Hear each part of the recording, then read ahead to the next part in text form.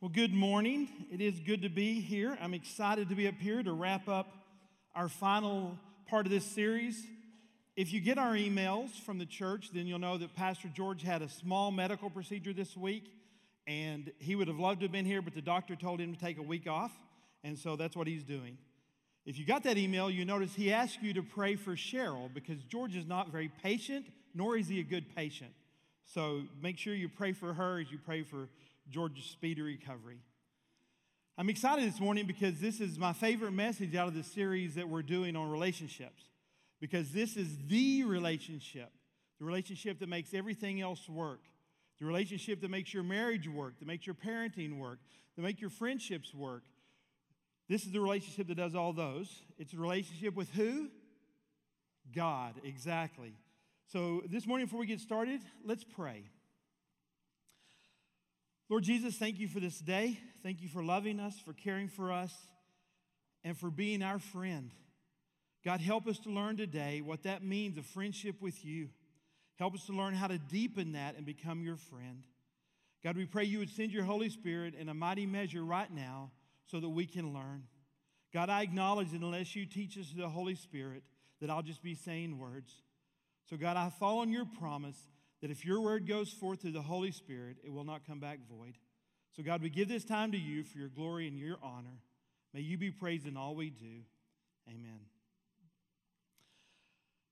I don't know if you've really ever thought about it, but your relationship with God has many aspects. We call God our Father, we know that one, but God has many other names. God is our Redeemer, He's our Creator, He's our Maker, He's our Judge, ultimately. He's our Master, He's our Counselor, and He's our Savior. God has many aspects. But most perplexing of all, to me, is that God wants to be my friend. Have you ever thought about that? We just sang a song about it. It's easy to sing the song, I am a friend of God, but when we get all alone and we're there by ourselves, we begin to think, man, am I the kind of friend that God would want? Am I really God's friend? Is the transcendent God the creator of all? Does he really want to be a friend of mine? I hope today we'll answer that question because he does. He wants to be a friend of yours. The Bible says it this way in James 4:8. Draw close to God and God will draw close to you. It's that simple. You draw close to God and he draws close to us. I want you to know that God's relationship, like us, he loves us. He set it up in the very beginning in the Garden of Eden with Adam and Eve. There weren't a bunch of rules. There was only one rule. Don't eat from that tree. There wasn't a bunch of regulations. God didn't come down every day and give Adam and Eve a list of 10 things and say, okay, check off how well you did these. It was a relationship of love. It was just a simple, loving relationship between God and Adam and Eve. That was the ideal. Good news is that ideal will come to be in a new heaven and a new earth one day. But in between, that relationship was ruined. It was ruined by sin. Sin broke the friendship. Sin broke that relationship, and it broke the fellowship that Adam and Eve had with God, and it was lost. So when you go through the Bible, you have to get about 2/3 of the way through it, all the way through the Old Testament, where Jesus enters. The Old Testament's all about Jesus, but we see him on the front stage in the New Testament. In the Old Testament, you see very few people that were titled the friend of God. Abraham was, Moses, David, Enoch, Job. The Bible says definitely that they were friends of God, but there weren't many more. Most people in the Old Testament couldn't have a personal friendship with God. In fact, that relationship was out of guilt and fear. They feared God, but they obeyed him out of that fear. But now we're on this side. We're not like the Old Testament priest who had to spend weeks and months preparing to make an offering in the Holy of Holies. Today, you and I can enter directly in there because one man came and changed it all. At the moment Jesus breathed his last breath on the cross and paid for our sins, the Bible says an amazing thing happened. It says the giant veil, the curtain between the Holy of Holies, which is where God resided, and the inner court, the veil was ripped open. The veil was a symbol of the separation between God and man for thousands of years. But whenever that was ripped open, we had a new symbol, that it was gone and we could now approach God directly. We could come there. Romans 5:10 says it this way: we were restored to friendship with God by the death of his Son while we were still his enemies. So we will certainly be delivered from eternal punishment by his life. Now we can rejoice in our wonderful new relationship with God, all because of what our Lord Jesus Christ has done for us in making us, circle this in your bulletin, making us friends of God. All because of what Jesus has done for us. What is that? He reconciled us to the Father and made us friends with God, no longer enemies. You can't buy that friendship. You can't just pile on all this good stuff in life and earn that friendship. You can't bribe God. You can't be good enough. You can't berate God. You can't yell enough. Only one thing can earn that, and that's the death and resurrection of Jesus. He paid that price, the free gift of salvation, the forgiveness of our sins, the restoration of that relationship. It's God's grace by Jesus' sacrifice. John 15:15, Jesus says it this way: I no longer call you servants. Instead, I call you my friends. Do you realize how radical that was in the Old Testament time? For Jesus just to come out and say, I now call you friends? With the God of the universe that created all things, life itself, hung the moon, put the stars, named the stars. That God now wants to be our friend. How important is our friendship to God? Have you ever thought about that? It's very important. Exodus 34:14 says it this way: He is a God who is passionate about his relationship with you. Did you know that God is passionate and gets jealous over his relationship with you? When you serve other gods, when I serve other gods like money and success and position and power and pleasure, any God, you can name it on this earth, when you serve them, the Bible says that God gets jealous for you. Hosea 6:6, God says this: I don't want your sacrifices, I want your love. I don't want your offerings, I want you to know me. It's no longer about sacrifices and offerings. It's about loving God in a friendship and knowing him. I know it can be hard to grasp sometimes that the creator of all, as we just talked about, wants to love us. But if you miss this, you miss the main purpose of life. And if you miss the main purpose of life, let me tell you where that leads you. It leads to boredom. It leads to us getting into all kinds of trouble we might not normally get into. If we miss the main purpose in life, we can spend our whole life going in one direction. We get there, we climb to the top of the wall and realize the ladder was on the wrong wall. So God is trying to tell us, I have a purpose for you, and nothing is more important than that. It doesn't matter how famous or successful or the most accomplished we could be the most accomplished person on this planet, but if we miss our purpose of knowing and loving God, we will have missed everything. The Bible says that God planned the entire universe so that you and I, as he orchestrates all of history, can come to know him. He's wooing us. Acts 17 says it this way in a paraphrase. It says, starting from scratch, God made the entire human race and made the earth hospitable, with plenty of time and space for living. Why would God do this? Simple, it says, so that we could seek after God and not just grope around in the dark, but actually find him. That's God's number one purpose, is that we would find him. God's made himself easy to find through Jesus. So how is this possible? We're visible, God's invisible. We're weak, God's omnipotent. He's perfect, we're imperfect. We're a flawed, finite creature who is seeking God. We can't do that on our own. It takes one who is also perfect, one who is also omnipotent, one who is also infinite, Jesus. Through him, we can know God and be reconciled to him. So this morning, we're going to look at 5 practical disciplines of how you build a friendship with God. And I call them disciplines on purpose. They're not just key components. They're not things you may try. They are disciplines you must practice in order to be a friend of God and to feel his friendship back. As we go through these, we're going to compare it to marriage and contrast it with marriage. Because God says that marriage is a picture of his relationship to the church, the bride. So I want us first this morning to define discipline. Discipline in Scripture says this: to make every effort to attain what you already have. The key there is to attain what you already have. When you become a Christian, you get it all. But then the Bible says not to work for, but then to work out your salvation so that you may attain these things. So let's jump right in. The first discipline is make knowing God your number one priority. Make knowing God your number one priority. I know that sounds simple, but it's a discipline because there's lots of competition for number one in our life. We're never going to become a friend of God in our spare time. Just like you would think it was ridiculous if I tried to build my marriage in my spare time. If I came to you as just a wise adult and asked you, can I build my marriage if I go be with my wife 2 hours every Sunday morning? You would say, ridiculous. There's no way you're going to build a deep relationship 2 hours on Sunday morning.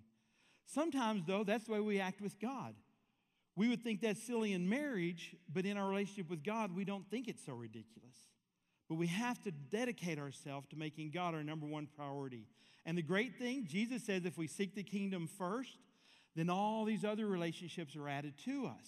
My marriage gets better, my parenting gets better, and my friendships get better if I have God as number one. Paul says it this way: everything else is worthless compared with the priceless gain of knowing Christ Jesus. I've discarded everything else, counting it all as garbage, so that I may know Christ. It is my number one priority. Philippians 3:8. Jeremiah 29:13 says it this way: you will find me when you seek me with all your heart. Are you doing that? Let me ask you that one question. Are you seeking God with all your heart every day? If you're going to become a friend of God, you must do that. My marriage only deepens when I focus on my wife. My relationship with God only blossoms when I focus on Him, and then all the other things are added to me. Write this down. I'm as close to God as I want to be. Did you know that? It's up to you. God is always wooing you. He's always there. If you think God's moved, guess who really moved? You. God is immovable. You're as close to Him as you want to be. It says right there in the verse we looked at, you will find me when you seek me with all your heart. You can't blame anyone else, your spouse, your kids, your boss. It's your own fault. If you're not as close to God as you want to be, you can make a difference, and it starts with making Him your number one priority. It is our greatest privilege of knowing God, and our greatest satisfaction is when we know Him as our friend. Have you ever noticed that people brag on what's important to them? If your kids are important to you, you brag on them.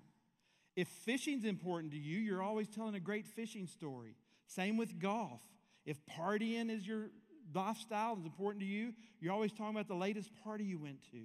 We brag on what we think is important to us. Here's what God says in Jeremiah 9. He says, the wise must not brag about their wisdom. The strong must not brag about their strength. The rich must not brag about their money. But if someone wants to brag, let him brag that he really understands and knows me.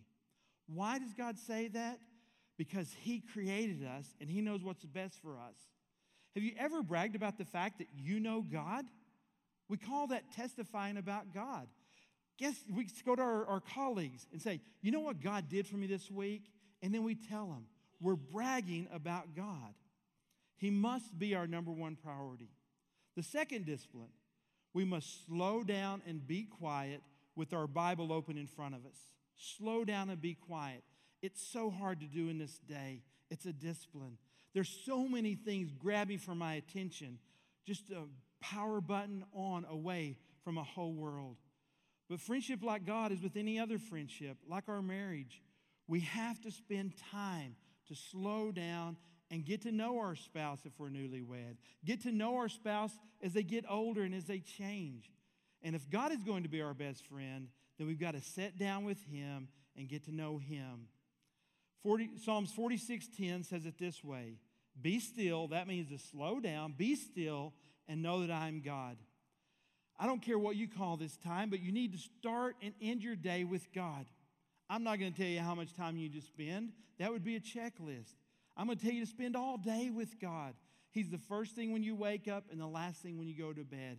You're with God. You're being still and knowing that He is God and letting Him speak to you in that small, still voice and through the Bible. It says it this way in Psalms 25:14. Friendship with the Lord is reserved for those who reverence Him. With them He shares the secrets of His covenant. Most people don't know about God. They only know facts about God. They don't know why He does what He does. They don't know what's going on in the world and why. Because friendship with God is reserved for those who reverence Him. If you want to be a friend with God, you have to reverence Him, be still, and spend time with Him. You have to just find that place, sit down, open your heart, begin to read God's Word, and listen and say, God, is there anything you want me to know today? And God wants you to know. As you get to know God deeper, you hear that voice more and more, and you recognize it. It's not some special language. It's not a King James language. It's being authentic with God. I love the way the Message Bible says Matthew 6:5-6. It summarizes it like this. When you come before God, don't turn it into a theatrical production. Just find a quiet, secluded place so you won't be tempted to role play before God. Just be there as simply and honestly as you can manage. The focus will shift from you to God, and you will begin to sense His grace. That's what it means to be still and know that I am God. Third discipline. Decide whose friendship you want the most. That's another hard one to do. We don't have time to be everybody's friend. If everybody else is going to be your friend, then you won't have time for God. You've got to decide who you want to be your best friend. I want that to be God. 1 Timothy 6 says it this way. Some people have missed the most important thing in life. They don't know God. They know baseball scores, the stock market quotes, the top 10 songs. They may know how to find the best recipe and then compare it to Pinterest for just the right ingredients. You may know the most latest celebrity. I know people who know every next show series that's going to come out on Netflix. We know a lot of stuff. But this Bible verse says sometimes we don't know the most important thing, and that's God. So how could anyone miss that fellowship relationship with God when He says it's the most important thing? It's because there's so much in our world taking our time. One of the ways that Satan often attacks us is not just head on. He does it casually and gets us busy doing so many other things that we have no time for God. The Bible warns us that the cares of this world so easily entangle us and pull us down and quench the Spirit. James 4 says it this way. You should know that loving the world is the same as hating God. Wow, what does that mean? Anyone who wants to be a friend of the world becomes an enemy of God. The Bible says, I don't want you to love the world. I want you to love the people in the world. We get it all mixed up.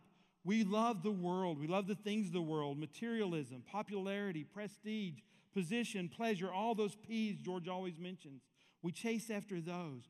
We love the world and we despise the people in the world. God says we've got it backwards. We should despise the things of the world and love the things of God and love His people who are His things. If you're going to be a friend of God, then you have to care about what God cares about. God doesn't care about the way you look. Do you realize that? God doesn't care about your image.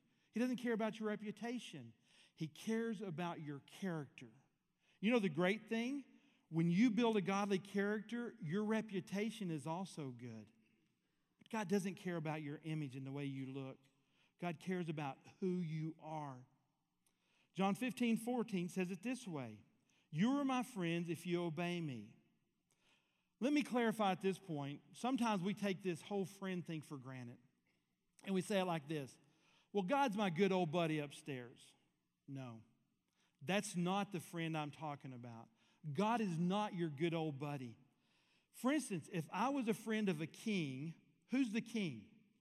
The king. I'm not. I may be a friend of the king. I may get special confidences. I may get special time with the king. I may get special privileges, but I'm still not the king. I'm still his subject, even though I'm a friend, and I still am subject to the king. So that's what this Bible verse is saying here. You are my friends if you obey me. I'm still the king, although I want to have a friendship with you. I can't say I love Jesus if I live like the devil. I can't say I'm a friend of God if I have a self-centered life that's all about me. I can't say I'm a follower of Jesus and just randomly pick 8 verses I'm not going to follow and 8 verses I will follow. That's not a friend of God. A friend of God is one who obeys him and says, I am a friend of God and I'll obey my friend the king. Non-believers often look at us and say, well, you have such a restricted life as a Christian. You don't get to do a lot of things you want, and you don't do a lot of things I do because I like to. Why do we obey God? It's because he loves us. We love because he first loved us, the Bible says. We love him and obey God because of our love. I don't do it out of fear or think that God's going to be disappointed in me. That's not why I obey God. Obedience is what I choose to do because it's what I want to do. I'll tell you this, I take all the illegal drugs I want to take. I get stoned and drunk anytime I want to. I cheat on my wife whenever I want to cheat on her. I rob banks when I want to. Guess what? I don't want to do any of that. I do it as much as I want to because I don't want to. What I want to do is spend time with God. What I want to do is go on mission trips. What I want to do is enjoy us as a church family. God changes your want to. So I'm not restricted. I do whatever I want to do, but it happens to be what God blesses. John 15 says this, I have loved you as the Father has loved me. When you obey me, you remain in my love, just as I remain in my Father's love when I obey him. I have told you this so that you will be filled with my joy and that your joy will overflow. That's what we're called to do, to obey God because we love him and we want to be his friend, not out of duty or guilt. Discipline number 4, to maintain a constant conversation. If you want to build a great marriage, a great friendship, if you want to have good relationships with your kids, it's just like with God. You have to maintain a conversation. And with God, we're told to do it constantly. You don't build a friendship haphazardly. It's purposeful, spending time with them. 1 Thessalonians 5:17 talks about 24 hours a day praying. It says, pray all the time.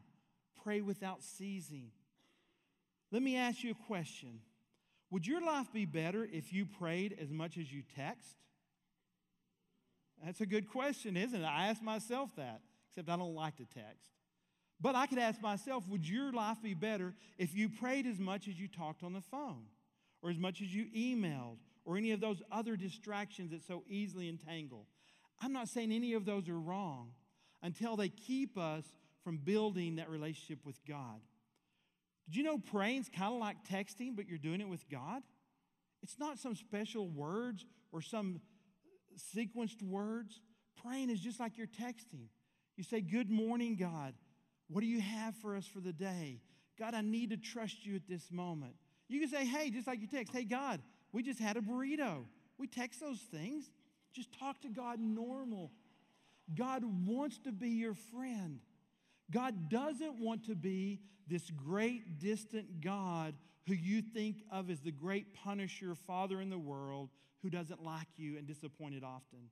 No, God wants to be your friend. He wants to be present with you every moment of your day.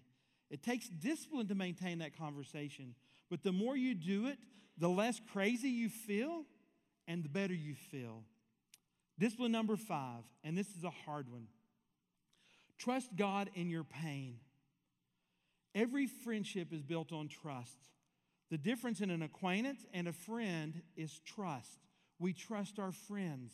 We trust them with secrets. We trust their advice. We trust. And that is the bedrock of every friendship, and it's true of God too.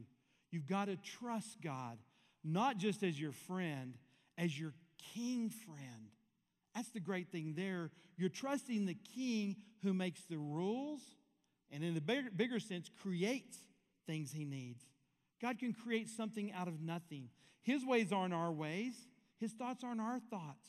He is a great friend, but we have to trust him. Psalms 55:22 gives us hope when we feel like we may be going over for the last time. It says, cast all your cares on the Lord, and He will sustain you. He will never let the righteous fall. Cast all your cares mean to drop it. It doesn't mean sometimes like fishing, you cast it and then you reel them back in. You cast your problems, No, it means you cast them. In the fishing sense, it means you throw your pole in there, you're all committed. You're casting your cares on God at the foot of the cross because He cares for you. Do you know one of the reasons God allows pain? It's to build dependence and love. It's in order to draw us closer. When you're in pain, when you're in suffering, something's going wrong in your life, your prayers are a whole lot different. They're a lot more passionate. You're crying out, God, help me, instead of trying to find a right sequential word to say. You're not trying to move God. You're just falling on God. The greatest lesson I've learned from pain and suffering is this, that the more honest I am with God, the deeper my friendship becomes with Him.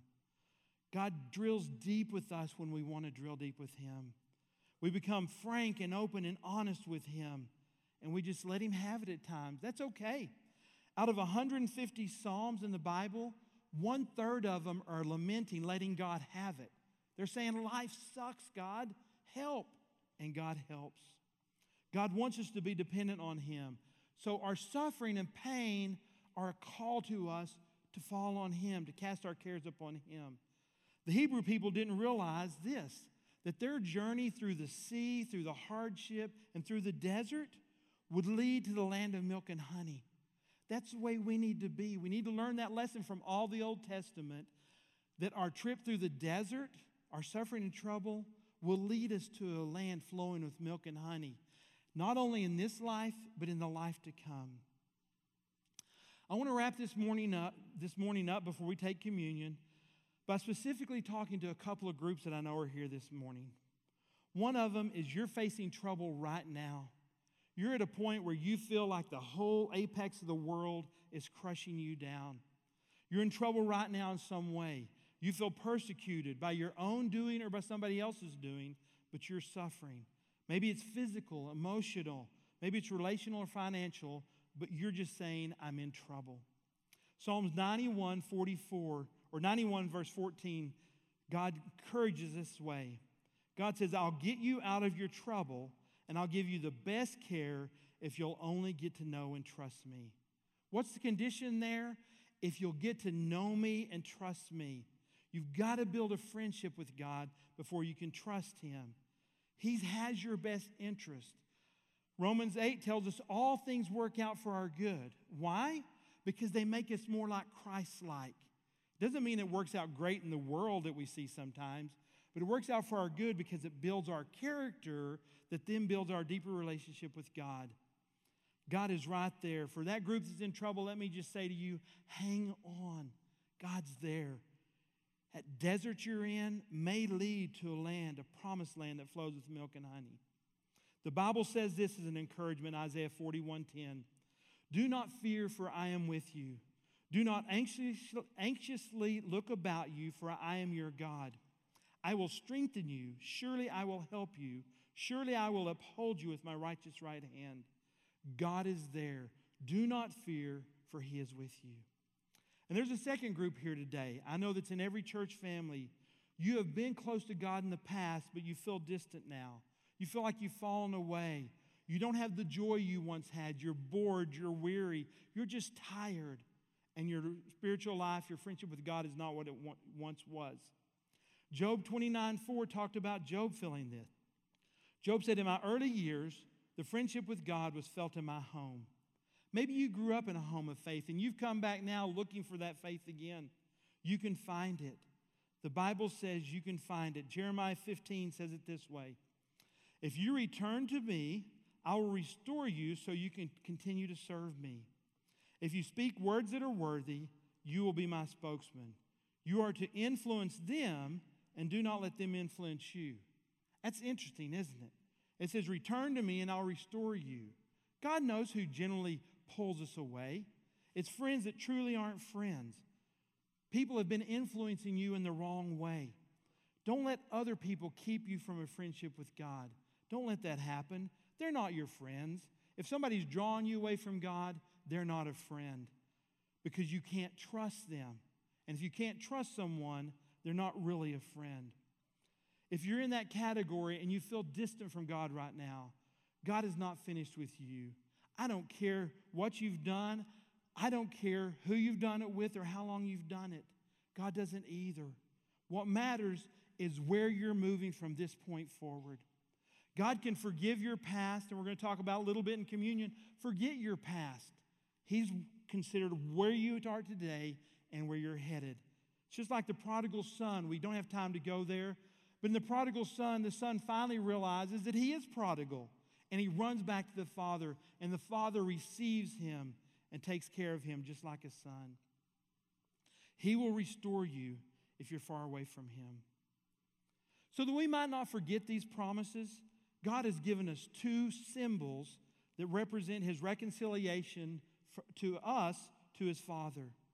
Jesus gave us two symbols that we might remember the cost that it was to tear that veil in half and give us direct access to God. One of the symbols is baptism. You saw some ads. It's in your bulletin. We're going to baptize in a few weeks. There's a baptism class because one of the oxymorons that we have today that they never had in the New Testament is an unbaptized believer. That just shouldn't be. That's not a term in the Bible. So if you're a believer, one of those steps that you may need to take to deepen your friendship with God is the act of baptism, because Jesus himself was baptized and he commanded us to be. There's a class in a few weeks, you'll see there in your bulletin, that will help you understand that. May I challenge you, if you want to be baptized, take your card out right now and commit in writing, hey, contact me about baptism because I've never done that act of obedience and I want to obey God and be his friend. The second symbol that we've been given is called the Lord's Supper. And we have that here before us this morning. So at this time, I'm going to ask our servers to come forward and to begin to take the elements and hand them out as we partake of the Lord's Supper.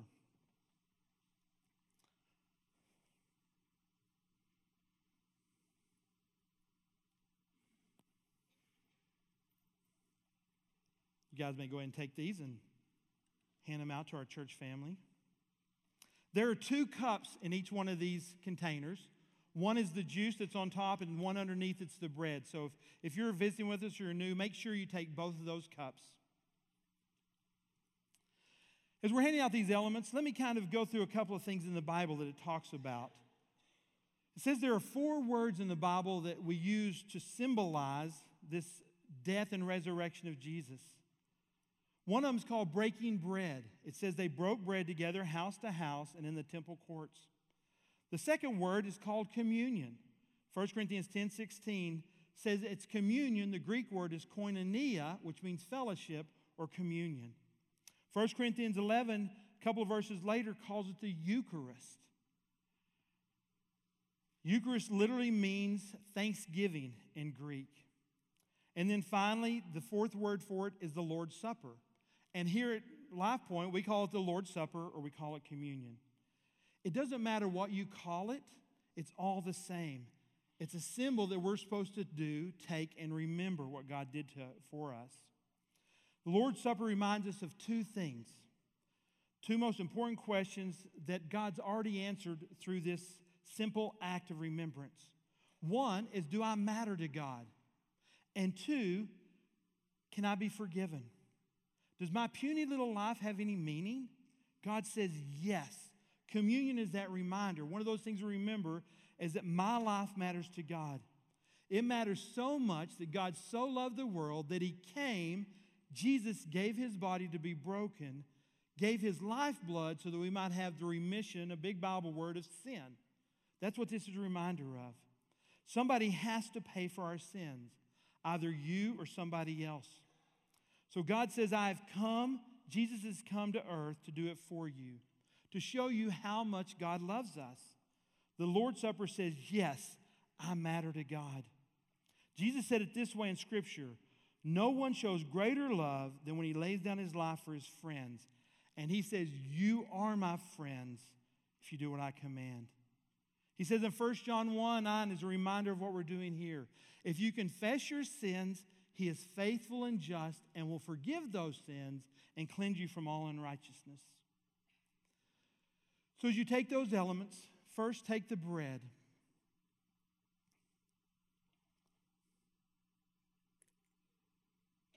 This is a reminder that Christ's body was broken for us.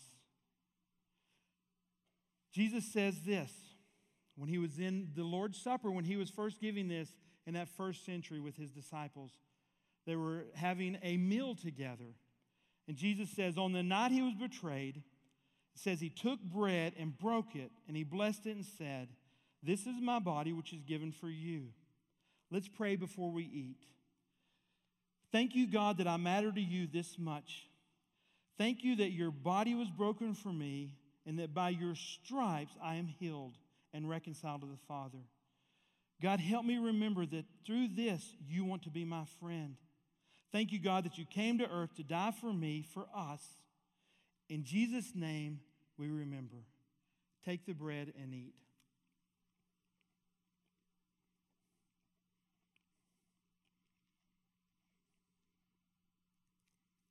The second question that communion answers is this very important question. Can I be forgiven? We all want to be forgiven. We want to have the slate wiped clean and begin a new creation in life. That's a question I ask, we all ask. Can I become a new man, a new woman? Can I be forgiven? Can I start over? Can I be born again? Can I have a brand new start? Yes. Communion says yes to that question. It says this, that God has forgiven us through the blood of Jesus and has given us a brand new start. So as we take this cup, let me pray for us. Thank you, Jesus, for giving your life and blood so that we could have forgiveness and the remission and the forgottenness of our sin. Jesus, thank you for giving your life for me. It's in your name we pray. Take, eat, and remember.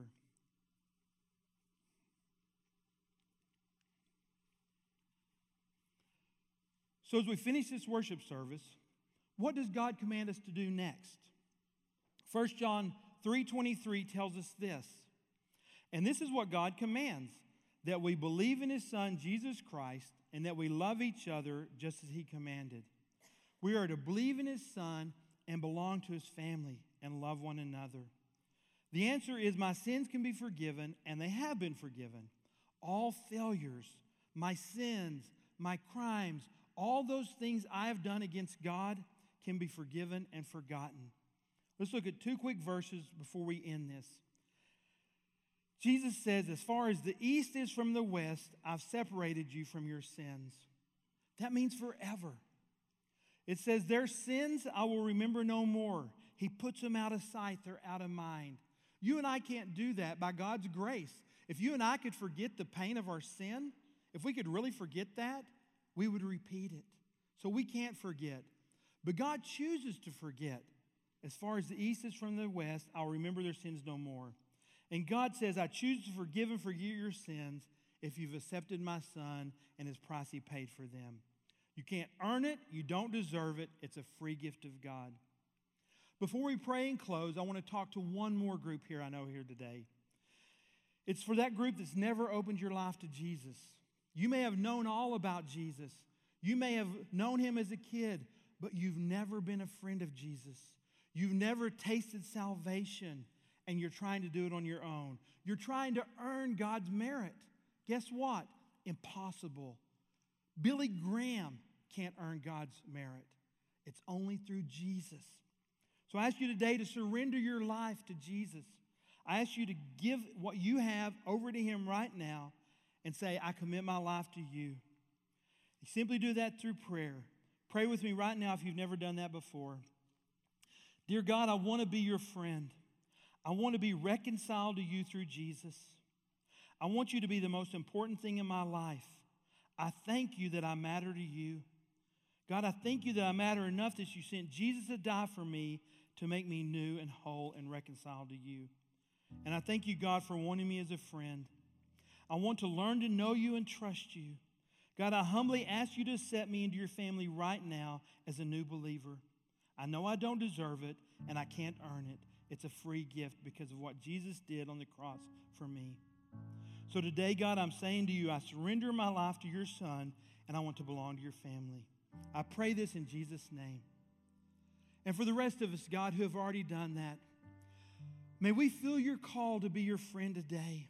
May we feel a draw to be who you want us to be. May we obey you. God, may you give us the strength, the desire to want to spend time with you, to make you number one in our life, to focus on you. God, help us to know anything in our life right now that so easily entangles us and keeps us from loving you. You are our friend through Jesus, but you're still our King. Oh God, it makes me happy to know that you're the King and you're still in control. May you show this group of people here, my church family, how much you love them and how much you've forgiven their sin and forgotten it. We pray this, Jesus, in your holy name. Amen. As our ushers begin to take up God's tithes and offerings, let me remind you of one thing before we end. God loves you. That's the most important thing you need to take from church each week, that God loves you. And because he loves you, it should lead you to want to live a different life, a life that honors him as his friend, as a friend of the King. I want you to leave here this morning feeling motivated. Please don't feel guilty and like I put 5 more burdens on you. These disciplines will free you up to be who God's made you to be.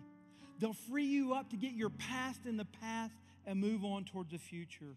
They'll help you get unstuck and live God's abundant life for you.